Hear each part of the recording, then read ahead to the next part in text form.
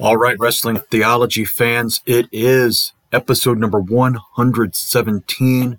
I am the Reverend Doug Minton here as we go into Pro Wrestling America from the Sanford Pentagon in Sioux Falls, South Dakota. But before we get there, we have to work up to the card because this card has the round of 16, the Sweet 16, if I can steal the phrase from March Madness, of the World Heavyweight Title Tournament. But when we last left the PWA, we had gotten it to the round of 32. So we have the house shows that have the first or the second round of the tournament, knocking it from 32 to 16. So we start in Fort Dodge, Iowa, March 12th, where Jimmy Golden beat Bobo Brazil. Curt Hennig beat Terry Gordy. Austin Idol defeated Chris Candido. Gentleman Chris Adams defeated Steve Corino. Fallen Angel Christopher Daniels defeated Jerry Lawler.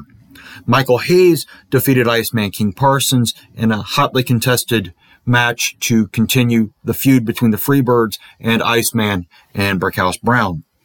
Shane Douglas defeated Hot Stuff Eddie Gilbert, and in the main event, Dirty Dutch Mantell defeated Brickhouse Brown. The next night, Sioux City, Iowa. Rick Rude defeated Jushin Thunder Liger. Buzz Sawyer defeated Special Delivery Jones. The Undertaker handily defeated Brett Wayne Sawyer. Goldust defeated Eric Embry. Jesse James Armstrong defeated Mance Warner. Billy Gunn defeated Terry Funk. Stone Cold Steve Austin handily defeated Iron Mike Sharp. And then in that main event, David Von Erich defeated Great Muta in what was a bit of a surprise for some people. Now, the following weekend, March 19th and 20th, we move over into South Dakota, getting ready for it, but we have completely non-tournament matches going on in this one, where Dirty Dutch Mantell defeated Brett Wayne Sawyer, March 19th, Vermillion, South Dakota. Should have put that in there first. Jerry Lawler defeated Steve Corino. Fallen Angel Christopher Daniels defeated Terry Gordy. Jimmy Golden defeated Eric Embry. Goldust defeated Curt Hennig. Buzz Sawyer lost to Chris Candido in a non-title match. Rick Rude defeated Terry Funk. And in the main event, trying to get it back, American Heavyweight title belt on a pole match. I forced Billy Gunn to bring the title belt to the match, put it up on the pole. Jesse James Armstrong wins the match by retrieving the belt off the pole, but Jimmy Golden attacks him immediately and steals the belt back again, running off through the crowd. So once again, American Heavyweight Champion Jesse James Armstrong does not have physical possession of the title belt. And this is going to come into play again as we get into today's card. March 20th, Yankton, South Dakota. Rasta the Voodoo Man defeated Mance Warner. Curt Hennig defeated Goldust. Shane Douglas defeated Steve Corino. Gentleman Chris Adams, continuing the Gentleman's Feud, defeated Austin Idol. Jimmy Golden and Billy Gunn in a tag team match defeated Jesse James Armstrong and Eric Embry. The Von Erich brothers, Ross and Marshall, fought Iceman King Parsons and Brickhouse Brown to a time limit draw. And then in that main event, World Tag Team titles on the line as Bobo Brazil and Special Delivery Jones successfully defended the titles against the Fabulous Freebirds, with Special Delivery Jones getting the pin over Terry Gordy. That gets us up to today, March 24th, 2021. Sanford Pentagon, Sioux Falls, South Dakota. 9 matches on the card, 8 of them in the World Title Tournament, 1 impromptu match made in the middle of the card, which we'll get to in just a moment. Here we go. First match of the card. Rick Rude versus Dirty Dutch Mantell. Rude and Mantell brawled for a short time, but Rude got the upper hand with a drop kick while Mantell was bouncing off the ropes. Rude gets the pin shortly afterwards with the Rude Awakening. Your winner, Rick Rude, in a time of 4 minutes, 8 seconds. the next match, television title match, as the champion Buzz Sawyer defends against Shane Douglas. Douglas attacked Buzz as he climbed into the ring and never relented. He quickly pinned Buzz after a belly-to-belly suplex to advance in the tournament and become the new television champion. Your winner, Shane Douglas, in a time of 2 minutes, 13 seconds. And after being awarded the belt, it looks like Douglas is going to have a tirade like he did when he won the NWA World Heavyweight title. I interrupt what I'm expecting and give him an ultimatum. Either he accepts the television title, even though he isn't in the television title division in the rankings, or I award the match to Sawyer and he goes to have Douglas's shot at the World Heavyweight title, of which neither one of them are technically in that division either. Douglas begrudgingly accepts the title, but he has bigger and better plans for his career in PWA. As Douglas prepares to leave the ring, We Are Family by Sister Sledge begins to play. Iceman King Parsons steps into the entryway and challenges Douglas to a title match. Douglas accepts and says they can do it right there. Iceman looks at me. In my best Judge Mills Lane voice, I say, I'll allow it. Iceman rushes down to the ring where Douglas is waiting to attack him as he had Buzz at the beginning of the previous match. So now you have television title match, impromptu match. Shane Douglas defending the title against former champion, the original television champion, Iceman King Parsons. Douglas charges Iceman as he gets on the ring apron, but Iceman buries a shoulder into his ribcage. Iceman slingshots himself over the top rope, somersaults over Douglas, and runs into the far ropes. As Douglas turns around, Iceman hits him with a butt thump, and Douglas falls out of the ring. Douglas begins to walk away from the ring, but Buzz cuts him off and throws him back into the ring, because Buzz Sawyer hasn't left yet. Iceman picks him up in a Samoan drop. Douglas kicks out of the pin attempt and rolls toward the ropes. Buzz is still standing at ringside. Douglas tries to get back into the match, but he's too focused on Buzz on the outside. Iceman keeps control of the match and gets the pin to become the first ever two-time PWA television champion in a time of 4 minutes, 50 seconds. Douglas throws a fit in the ring, but Iceman and Buzz make their way back to the dressing room. They are stopped by Fallen Angel Christopher Daniels. Daniels tries to take the title belt from Iceman, but Buzz tackles him to the ground. As they both get back to their feet, Buzz tosses Daniels off the ramp with a release belly-to-belly suplex. Iceman continues his walk back to the dressing room. Returning back to the World Heavyweight title tournament, we have Billy Gunn facing off against Austin Idol. Earlier in the day, there had been few altercations between Billy Gunn and Jesse James Armstrong. They were concerned about them interfering in each other's matches. Before the match begins, Billy Gunn and Jimmy Golden speak with Lance Russell. Gunn declares Golden to be his bodyguard against Armstrong. Golden will stand in Gunn's corner during his match with Austin Idol. Gunn states that Golden is the best gun for hire in the PWA, and the two head to the ring. Idol comes down to the ring and gets into Golden's face, telling him to mind his own business at ringside and there won't be trouble. Golden tells Idol to focus on the man in the ring. Idol climbs up onto the ring apron. Gunn makes a lunge for him, but Idol steps back down the steps. Golden grabs him from behind and rolls him into the ring. Idol gets to his feet and turns to face Golden. Gunn nails him from behind with a running knee lift between the shoulder blades. Gunn takes control of the match and has Idol in a precarious position within a few minutes. As Gunn signals for the Famouser, Armstrong's music begins to play. Gunn and Golden turn to face the entrance, but there's no one there. Gunn refocuses on Idol after a few seconds, but Idol counters the Famouser with a sit-down powerbomb. Idol gets back to his feet first. Golden is on the ring apron. Idol grabs Gunn by the hair to pick him up, but Gunn nails him with a low blow. Golden drops off the ring apron. Gunn rolls Idol up and grabs a handful of tights, but referee Jerry Calhoun sees it. While Gunn argues with the referee, Golden is attacked from behind by Armstrong.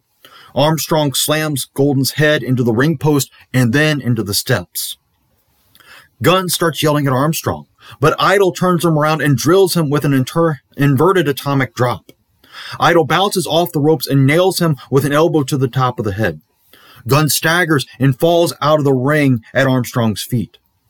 Calhoun backs Idol away from the ropes as Armstrong picks Gunn up and drills him into the concrete floor with a pump handle slam. Calhoun tells Armstrong to back away, which he does. Calhoun begins to count Gunn out. By the 7 count, Golden crawls over to try to get Gunn back into the ring. But Calhoun's count reaches 10, and he calls for the bell. Your winner, Austin Idol, by countout in a time of 8 minutes, 39 seconds. As great booking would have it, the next match in the tournament has Jesse James Armstrong facing off against Gentleman Chris Adams. Although Armstrong thought about putting his newly won title on the line in this match, Adams didn't want to win something that Armstrong couldn't give him because Armstrong still doesn't have possession of the belt. Armstrong and Adams have a clean match until Gunn and Golden storm the ring and attack Adams. Armstrong comes to Adams' aid and the 4 brawl until security separates them. Your winner, Gentleman Chris Adams, by disqualification in a time of 3 minutes, 4 seconds. You might be asking why I would have Gunn and Golden attack Adams, especially when Gunn and Armstrong are the ones in the feud. Simple logic. The person who is attacked from outside interference wins the match by disqualification. In this case, attacking Armstrong would advance him in the world title tournament, something Armstrong had just minutes before removed Gunn from. By attacking Adams first, Gunn and Golden ensure that Adams will move on in the tournament instead of Armstrong. All of this is, of course, to help develop the fledgling feud between Armstrong and Gunn. I hope to be able to stretch this feud out through all of 2021. I have higher hopes and more concrete ideas for it than I had for the Extreme Horsemen Gen 3 feud. That just fizzled out quickly, but we should enjoy the Gunn-Armstrong feud this year.